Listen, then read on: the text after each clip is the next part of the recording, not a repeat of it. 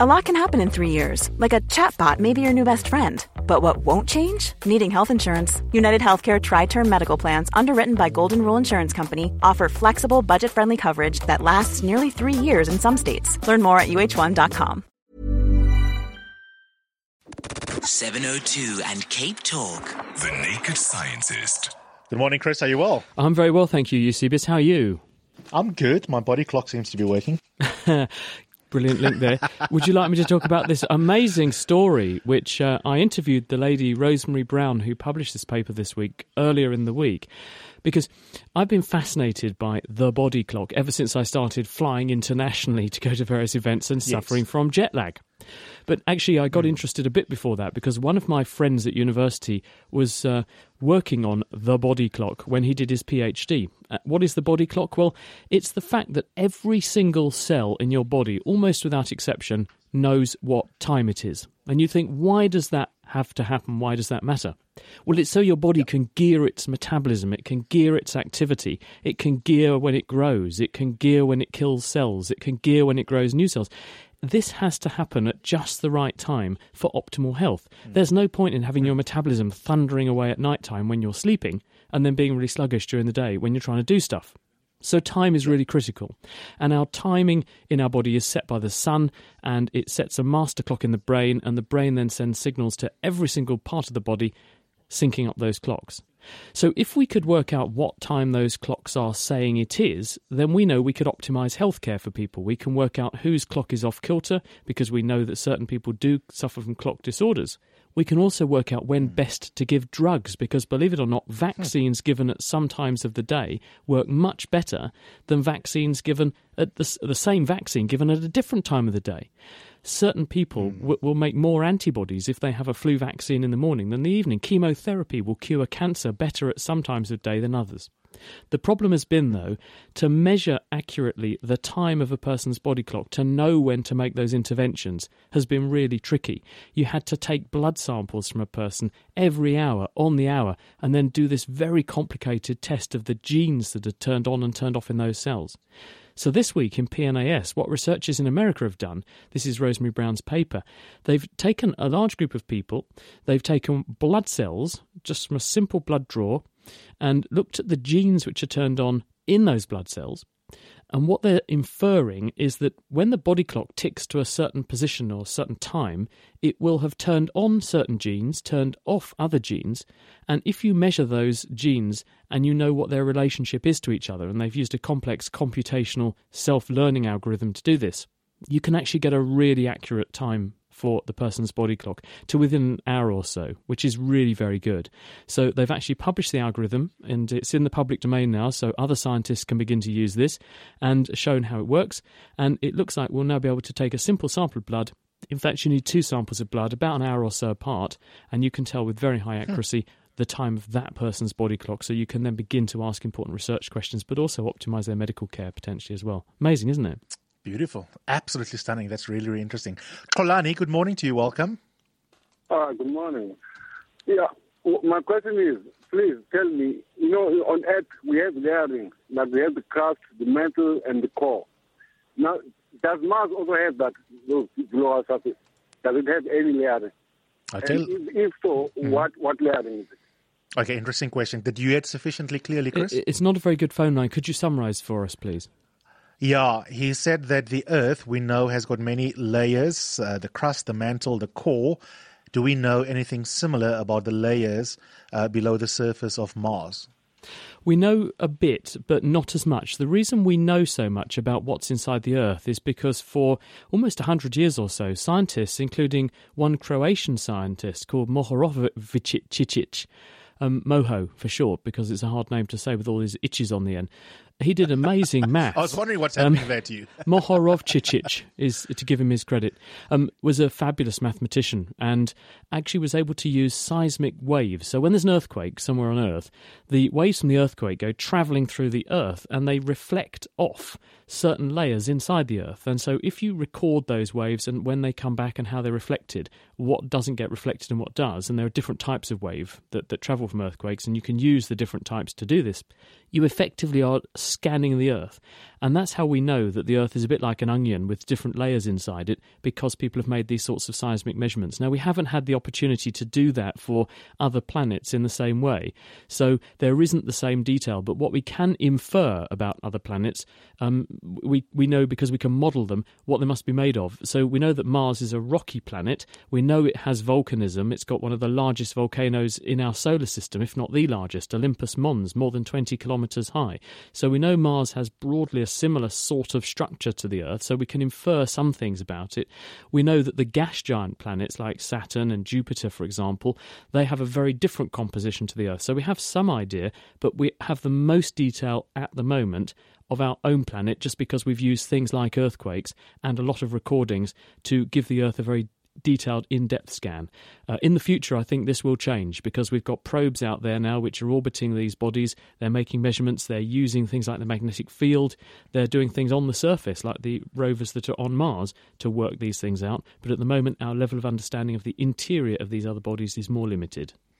Brenda, good morning. Welcome to the show. Good morning to you, gentlemen. I'd like to ask Chris, the Happily Bubbly, does it have adverse medical implications? Because I notice a lot of young people are using it and sharing the same mouthpiece. Hello, Brenda. So for people who are not familiar, these are also known as hookahs and hubble bubble pipes. The idea is you put tobacco at the top, which you burn, and as you draw on the pipe, which is in a water bottle, it pulls the smoke through a water bottle, displacing the smoke through the water and then up into the mouthpiece. The rationale for doing this being that it cools the smoke, which can improve the experience. It also removes some of the water-soluble, more sour odours, which make the smoke apparently taste nicer. I've not done this because I don't like smoking. Some people do subscribe to this. That's their choice. You're right to worry about certain aspects of this. One, smoking is always bad. It's the worst thing you can do from your health. And it's not just me on a soapbox saying that. Epidemiologically and statistically, there's nothing really, apart from jumping off a building, that you can do that's worse for your health than smoking. Smoking causes cancer, but it also means it causes heart disease and strokes. Most people don't live long enough to get cancer because they've already died if they smoke. It takes a good 10 years off your life. Wow. So first thing, if you want to smoke, that's your choice, but you'd be strongly advised, if you care about how long you want to live for and the quality of your life, don't smoke. The second point is that, as you highlight quite accurately, people often share the mouthpieces, and there are infections that can be spread by saliva.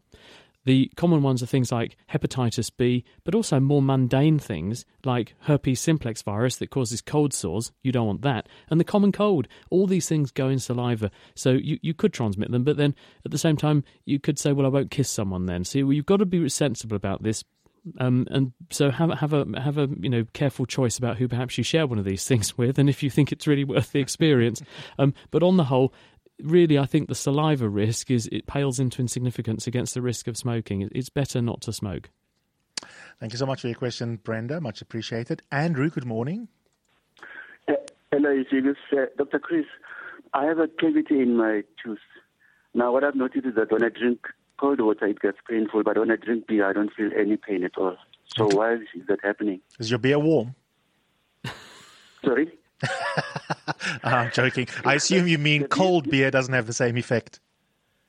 No, cold beer doesn't have the same effect. Okay. I don't feel anything at all. Yeah. Oh, that's interesting. Chris? Well, I think probably when people complain of sensitive teeth, they tend to say that cold things are excruciating, whereas warm things are less of a problem. It's probably because the temperature difference between your body temperature, which is at 37 degrees, and a hot beverage, which might be, say, 45 degrees, that's only maybe 10, 15 degrees temperature difference. When you drink a glass of icy water, that's at nearly zero. So that's almost 30 degrees or more of temperature difference. So it might be that it's just the temperature difference and therefore the scale of the effect that you're feeling. It's also possible that the cold water actually cools the tooth around the cavity for a bit longer, or you get some ice on the surface, or you're also initiating other things like an ice cream headache at the same time as the sensitive tooth, and that's why you get a whole bunch of symptoms all at once, which makes you notice it more. I suspect that's the reason.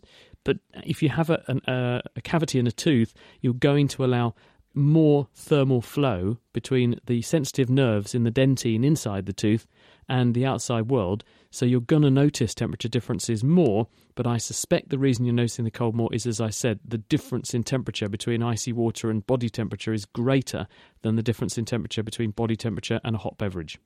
Terry, welcome to the show. What is your question for Chris? Good morning to all. I got a quick one. My wife was in the UK and she saw a health magazine, an article in Health magazine about baking powder, about cleaning vegetables and so forth with baking powder. And it was on, it says the effect that water or bleach, a thin bleach, getting rid of 13 potential harmful pesticides with 1% baking powder to water for 15 minutes. Chris, I'd like to get your opinion on, is that a fact or is it just someone trying to sell baking powder?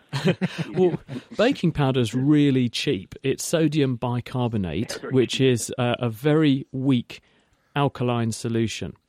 I've not seen the report in question, nor have I seen any evidence or claims that this is the best way to remove residues from the surfaces of fruits and vegetables.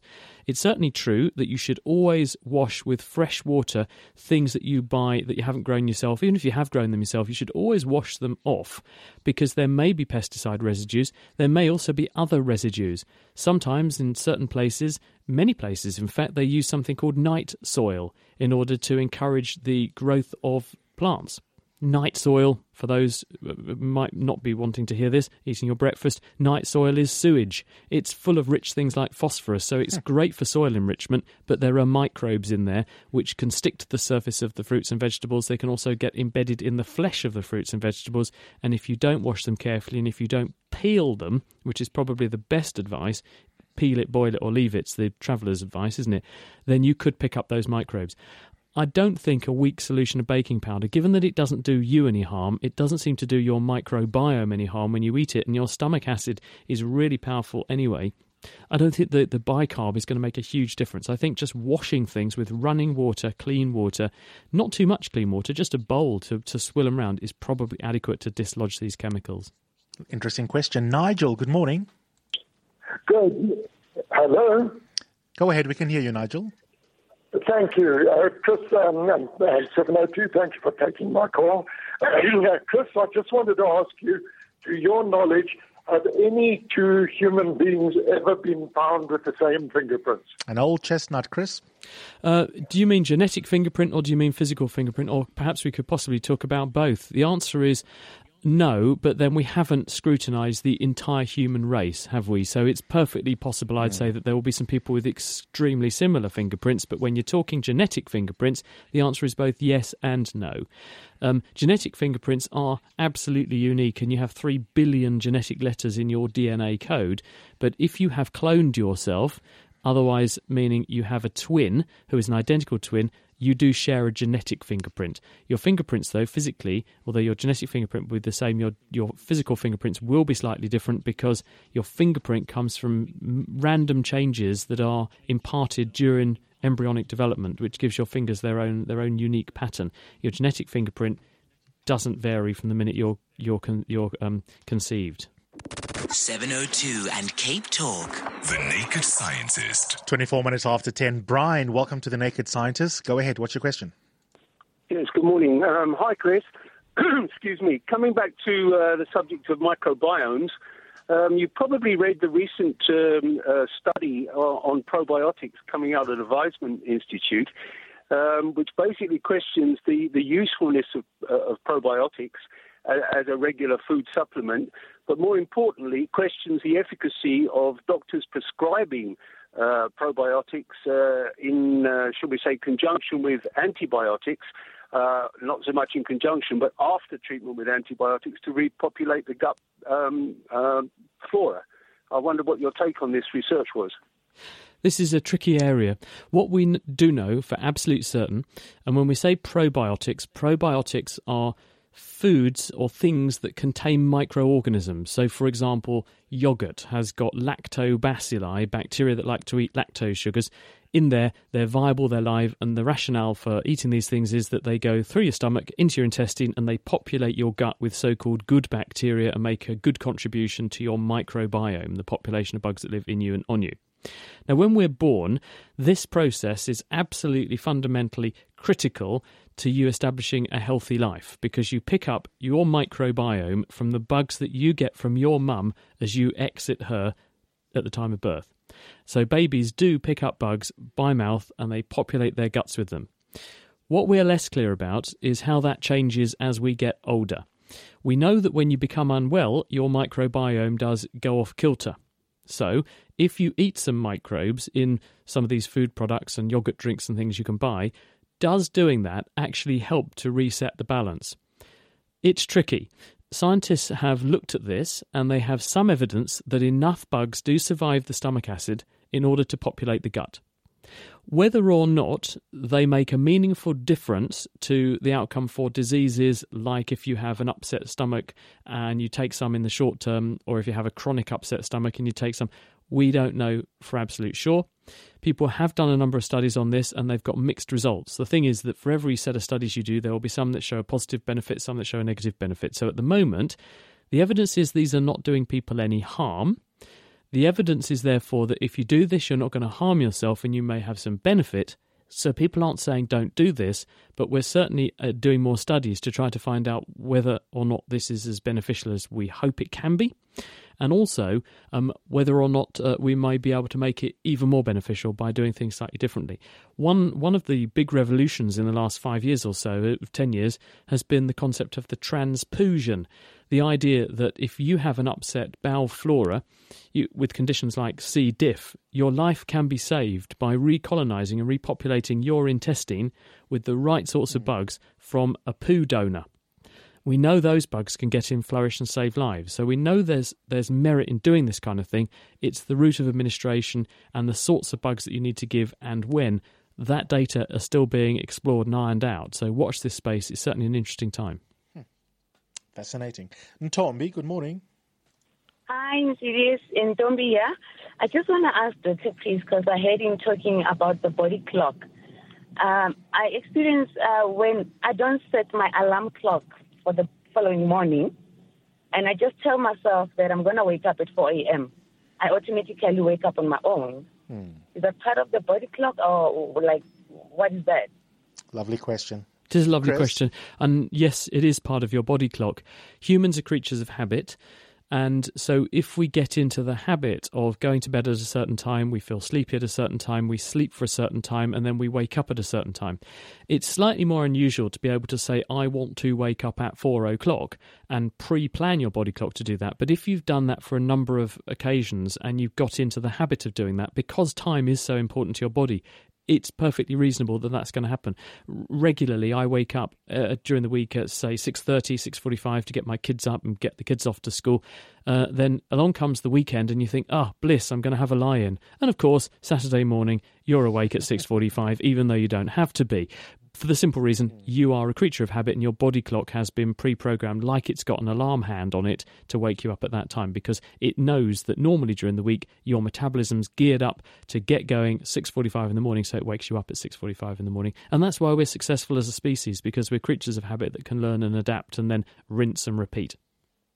Brian, good morning. Good morning. You see, this will be very quick. Okay, so for the past almost a decade or so, I've been sort of convening in my sleep, like maybe 10 or 11 o'clock. When someone wakes me up, I'll be able to speak with them and have like I'm speaking to you now, basically. But when I wake up in the morning, I've forgotten everything, what I've said and what we've spoken, and this has been happening almost all my life. So I'm wondering what causes it. Is it because I'm right-handed and left-footed and both my spheres are working? I don't know. Maybe the naked scientist can, yeah. Hi, Thanks, Brian. You're not alone, actually. Lots of people actually have this experience, and I have great fun. When I tuck my kids in at night, I will go and see how much of a conversation I can have with them, and it's great fun. You should try it. Not with my kids, obviously, but go and find some kids or someone else to try this on. The reason it happens is that when we go to sleep, sleep isn't just an on-off state. As you go through the night, sleep evolves, and what you do when you go to sleep evolves. So when you first drop off to sleep, you go into very deep sleep, but then you have these periods of near awakening. The brain becomes extremely active, and those periods of extreme activity become longer as the night goes on. If you look at a person who's doing this, you'll notice their eyes are moving a lot beneath their eyelids, and that's rapid eye movement sleep. They're dreaming at that time. So the brain has revved up its activity. We don't know why we dream, but we know those dreams become more sustained and more complex and richer as an experience as we go on through the night. If you wake someone up when they're in the middle of one of those dreams, they will often paint this picture of what they were doing or what was happening in their dream. They can recall it. But come the morning, they'll not be able to recall any of those dream states that they had during the night. So there's some process whereby, although you're having all these experiences, you just forget them.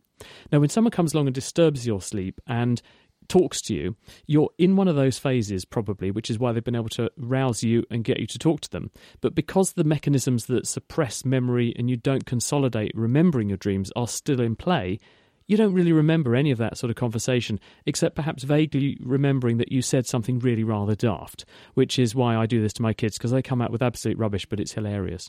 So just reassure yourself you're making someone's day when they have a conversation with you at night. Stunning. Chris, we'll do it again next week. Have a lovely weekend and a week ahead. Thanks, everybody. Have a great weekend and see you next time.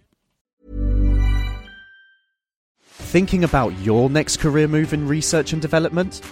Then it's time to make your move to the UK.